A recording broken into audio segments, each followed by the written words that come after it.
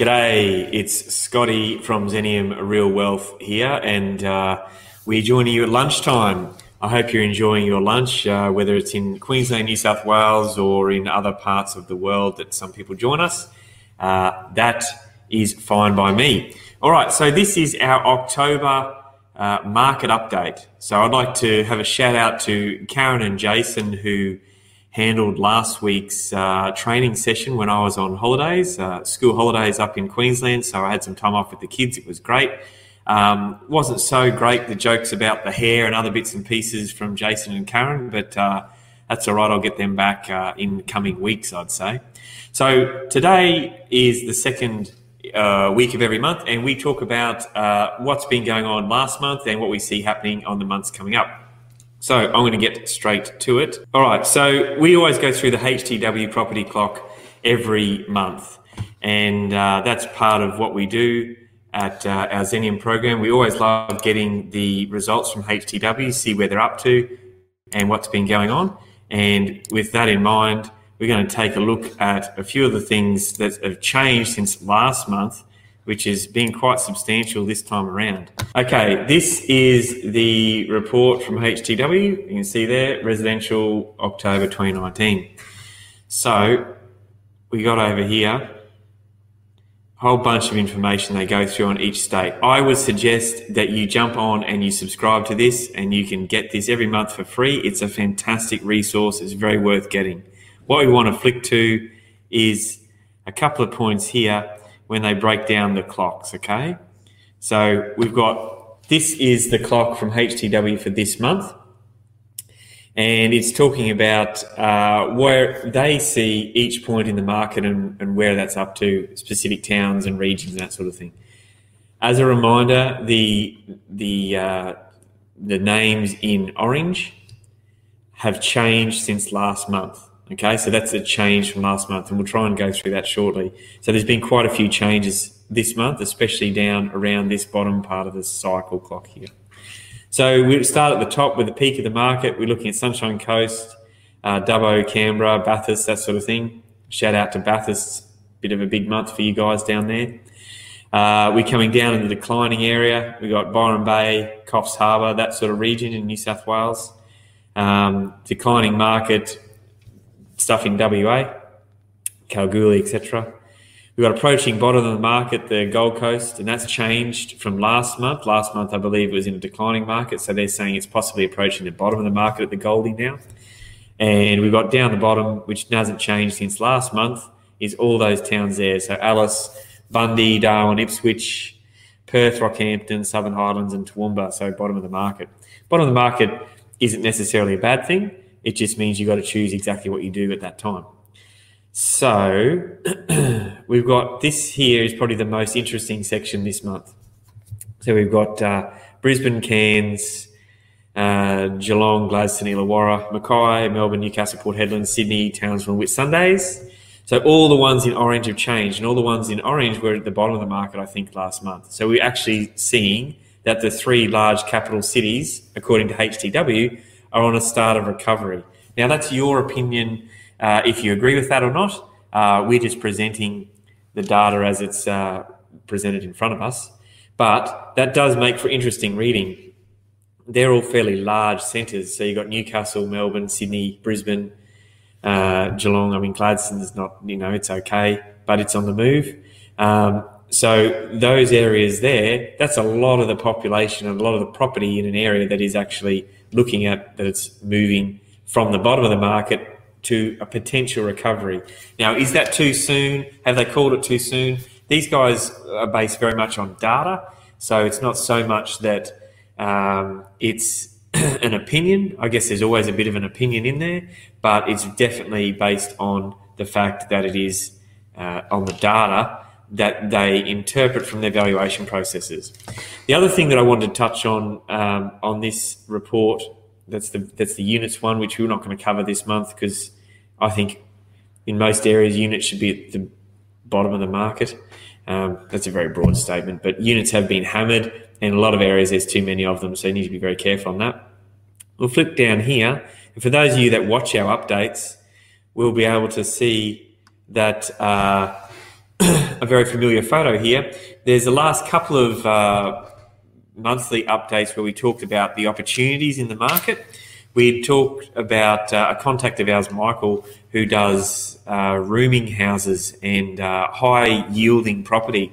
And in fact, that exact house that we had offered to our database that Michael had put together for us actually made it in this report. So it's talking here about higher density dwellings, which offer the ability to be rented out on a room-by-room basis, which is exactly the stuff that we've been talking about for the last 2 to 3 months right now, saying this is where an opportunity is.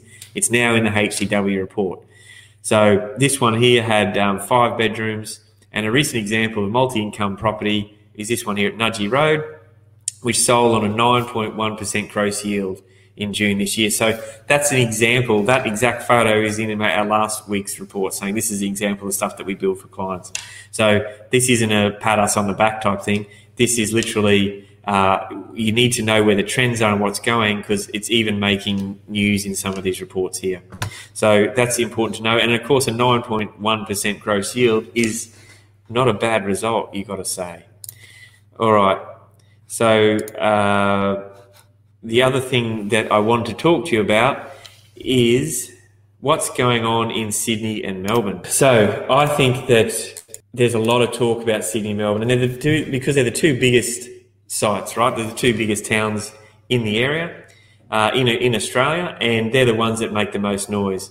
I think what we're going to find is that the data is all pointing to Melbourne overtaking Sydney, and that's in debate is when that's going to happen, but it's definitely going to happen in the coming decade by the look of what the data is actually saying here. The suburbs set for population explosions over the next 20 years. Right, so this article came out 5 days ago in The Age. So we're saying here that there's some massive, massive growth potentials in certain parts of Melbourne.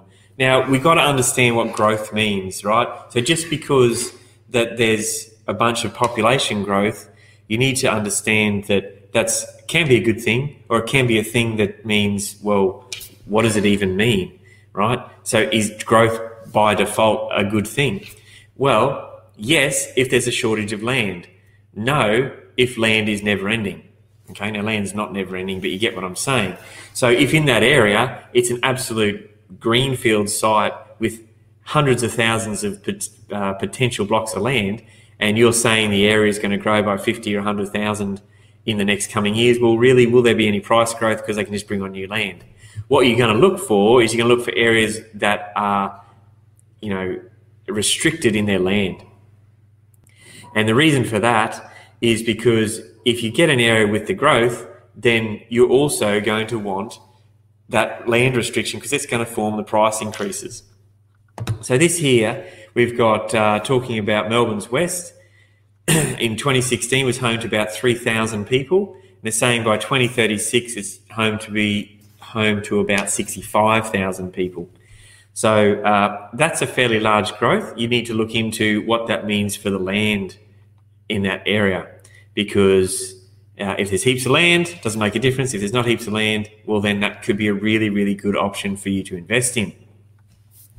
The other thing that it talks about in this article is there's a whole bunch of suburbs that are going to more than double in size in Victoria,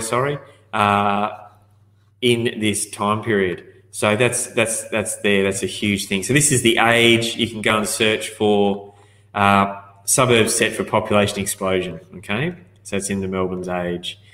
So that is a very, very interesting report. As you can see here, this is their makeup of potential. This is what's happened in the past 8 years in these paddocks. All right, so the next thing I want to talk to you guys about is the RBA. So the RBA has come out this week and said that it might need to unleash quantitative easing and negative interest rates for the first time in Australia. So what does that actually mean? Well, that's a good question. So let's have a read of this article here from the Business Insider. All right, so we've got, they're saying things could look to get a little bit weird. Well, there you go. Weirdness. Weirdness is different. But essentially, quantitative easing is another form of, well, they call it money printing. There's debate as to whether that's actually the way it goes. It's flushing the system with usable zeros on a balance sheet is probably the best way to describe it.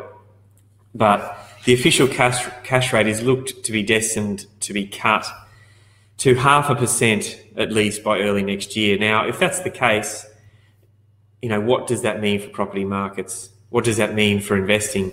The thing that we look at here is that we've come down so far from the peaks with the interest rates. Banks don't always pass everything on, as we know. They're quite good at holding back cost of funds, all that sort of stuff.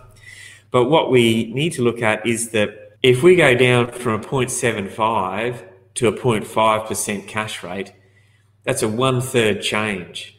So even though the RBA has a tendency to move in 0.25%, when you're at 10%, it's very different to when you're at 1%. The question is it 10 times more powerful? If we're dropping down to 0.5% from 0.75%, are we looking at a 30% change in what can be done in the market? I mean, if that's the case, that's huge. I don't think that's necessarily what translates through.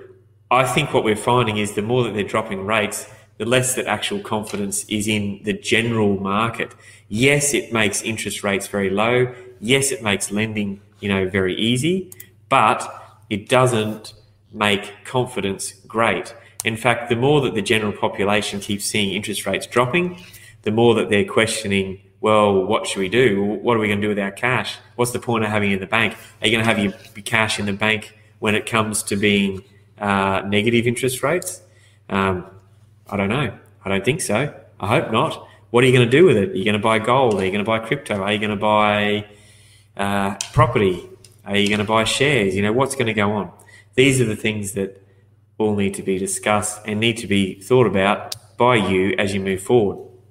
What everyone is in agreement with, bar a few, but everyone bar a few, is that low interest rates fuel credit growth and asset prices when that's able to happen. So there's two parts of that. The one part is the availability to get credit, and the other part is the availability of the desire to get credit, okay? So need and want. So do they have the ability to get the credit, to get the loan, and do they want to get it? So the sentiment carries through with the want. So does someone want to get it? Are their wages in that position? Do they feel confident in the market? Do they want to go forward and buy property and buy assets, that sort of thing right now? And, yes, if that's a yes, then can they get that? Can they get that funding? And so banks are stricter in their documentation, but with the change to the lending criteria and the assessment rate and things like that, you can actually get loan easier if your documentation is in order. Okay, so it's a bit of a two-edged sword there. One way is like they're more strict on documentation. The other way is the assessment rate and interest rates have dropped, so it actually is easy to get a loan. So it's kind of almost finding a balance there in that market. If you're a PAYG earner that are up to date with your tax and got your documentation in order, absolutely getting a loan is not a problem, generally. For some of the others with a self-employed, things like that, it can be a little bit harder, but as long as your documentation is in order, it's pretty good and the assessment rate has dropped. So that then comes back to market sentiment. And with the RBA keep dropping rates, which of course is totally outside of any of our control, what does that look like? What does that do to the sentiment? And that really gets split. Some people go, that's great, cheap interest rates, let's go. The other people go, this is not a sign of a good market, not a good thing to do. What I will say is that I'm hearing around the traps and seeing on different forums and other places that there's certain people, and I'm not saying that they're all financial planners, and it's probably a great portion is property people, that are saying don't even bother paying down any sort of debt because interest rates are so cheap. Just go and borrow to make money and do whatever it is. So you can buy an investment property, do whatever, but don't worry about the debt. I've got to say that's a really, really seriously flawed model, and you should always worry about the debt. I'm not going to get into the whole good debt versus bad debt thing right now, because debt is debt and it doesn't really matter. You don't hear anyone say good chainsaw versus bad chainsaw. It's all about how it's used, and it still can have the same result at the end of the day and cut your leg off. So it's important to see debt the same way. It doesn't matter what the interest rate is. It doesn't matter what you're using the debt for. You've got to look at it that you are still taking on that debt. Now, yes, there's smarter uses for debt versus dumber uses for debt, but you're still taking on that debt, and it's important for you to realise that. So don't get caught up in the low to no interest rate, or heaven forbid a negative interest rate where you get paid to virtually take on debt. That debt is still attributed to your name, and it should be something that you 100% need to have a look at and think about what you're doing. All right, I'm going to show you a couple of charts here that involve Perth. Now, Perth has sat at the bottom of the market for a very, very long time, okay? And what we're seeing now is we're seeing some vacancy rates changes. In fact, they're getting quite low. I think it's 2.6% in Perth at the moment.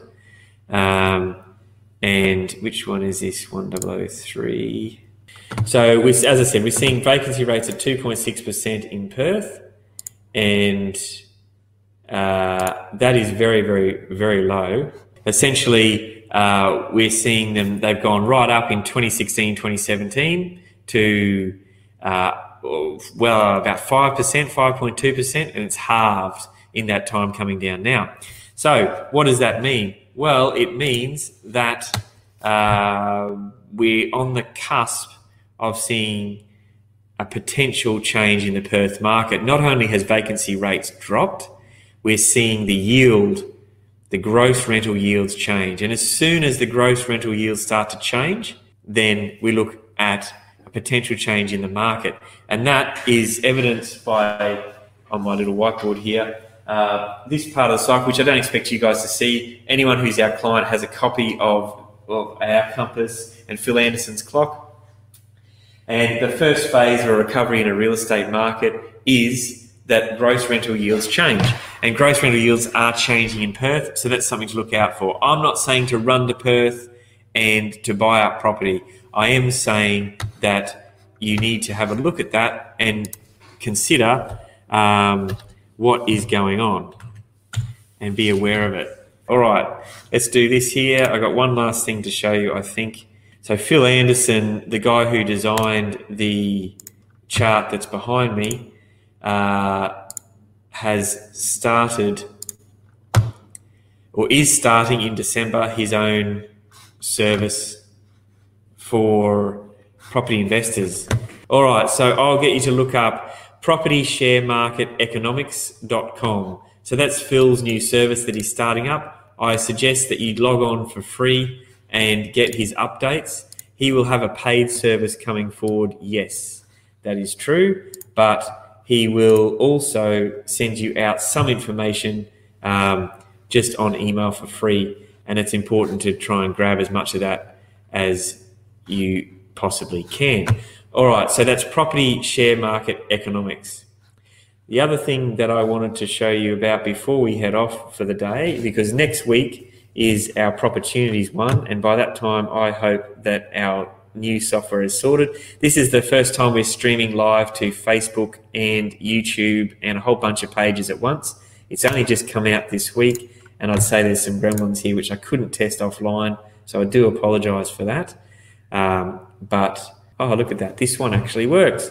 So, I would like to point you guys in the direction of all our training videos, and all our updates are here on the Xenium Vault page. So go to www.xenium, that's XENIUM, so xenium.property/vault, as in safe, not electricity. So xenium.property/vault. And you can access all our training videos and all our updates there in one go on the screen, as you see. So that's only showing you the training videos. If you scroll down that screen, all right, so you go down to all our updates there. So that's important for you to jump on there, and you can get all our back stuff there off that website as it is. All right, so that's our first trial. We're doing a lunchtime broadcast. We thought we'd give it a shot. The other thing I'll mention is that we have just built and refurbishing an old room we're calling a bunker for all our filming and other bits and pieces to bring more and more content to you on a regular basis with some pretty exciting news from February 2020. It's very, very far away in the property market space, I guess, but keep in touch with us on that because there's some cool things going on from February that will involve a lot of content regularly straight to you in many different platforms. All right, there's no other reasons for me to be on right now. There's no other questions. This is the general market update. Thanks for stopping by. Thanks for looking in. And we are on next week, probably next Thursday again, always on a Thursday, and it'll probably be lunchtime. We'll bring you the best opportunities from the markets around Australia according to all this data we've covered today. So according to the property clock, the HCW market data interpretation report that they bring out every month, what's going on in Sydney and Melbourne, is there any opportunities there, all that sort of stuff we'll talk about next Thursday, and hopefully my screen will be working then. All right, that's it from me. I'm going to sign off now. Enjoy your lunch, and I'll see you soon. Cheers.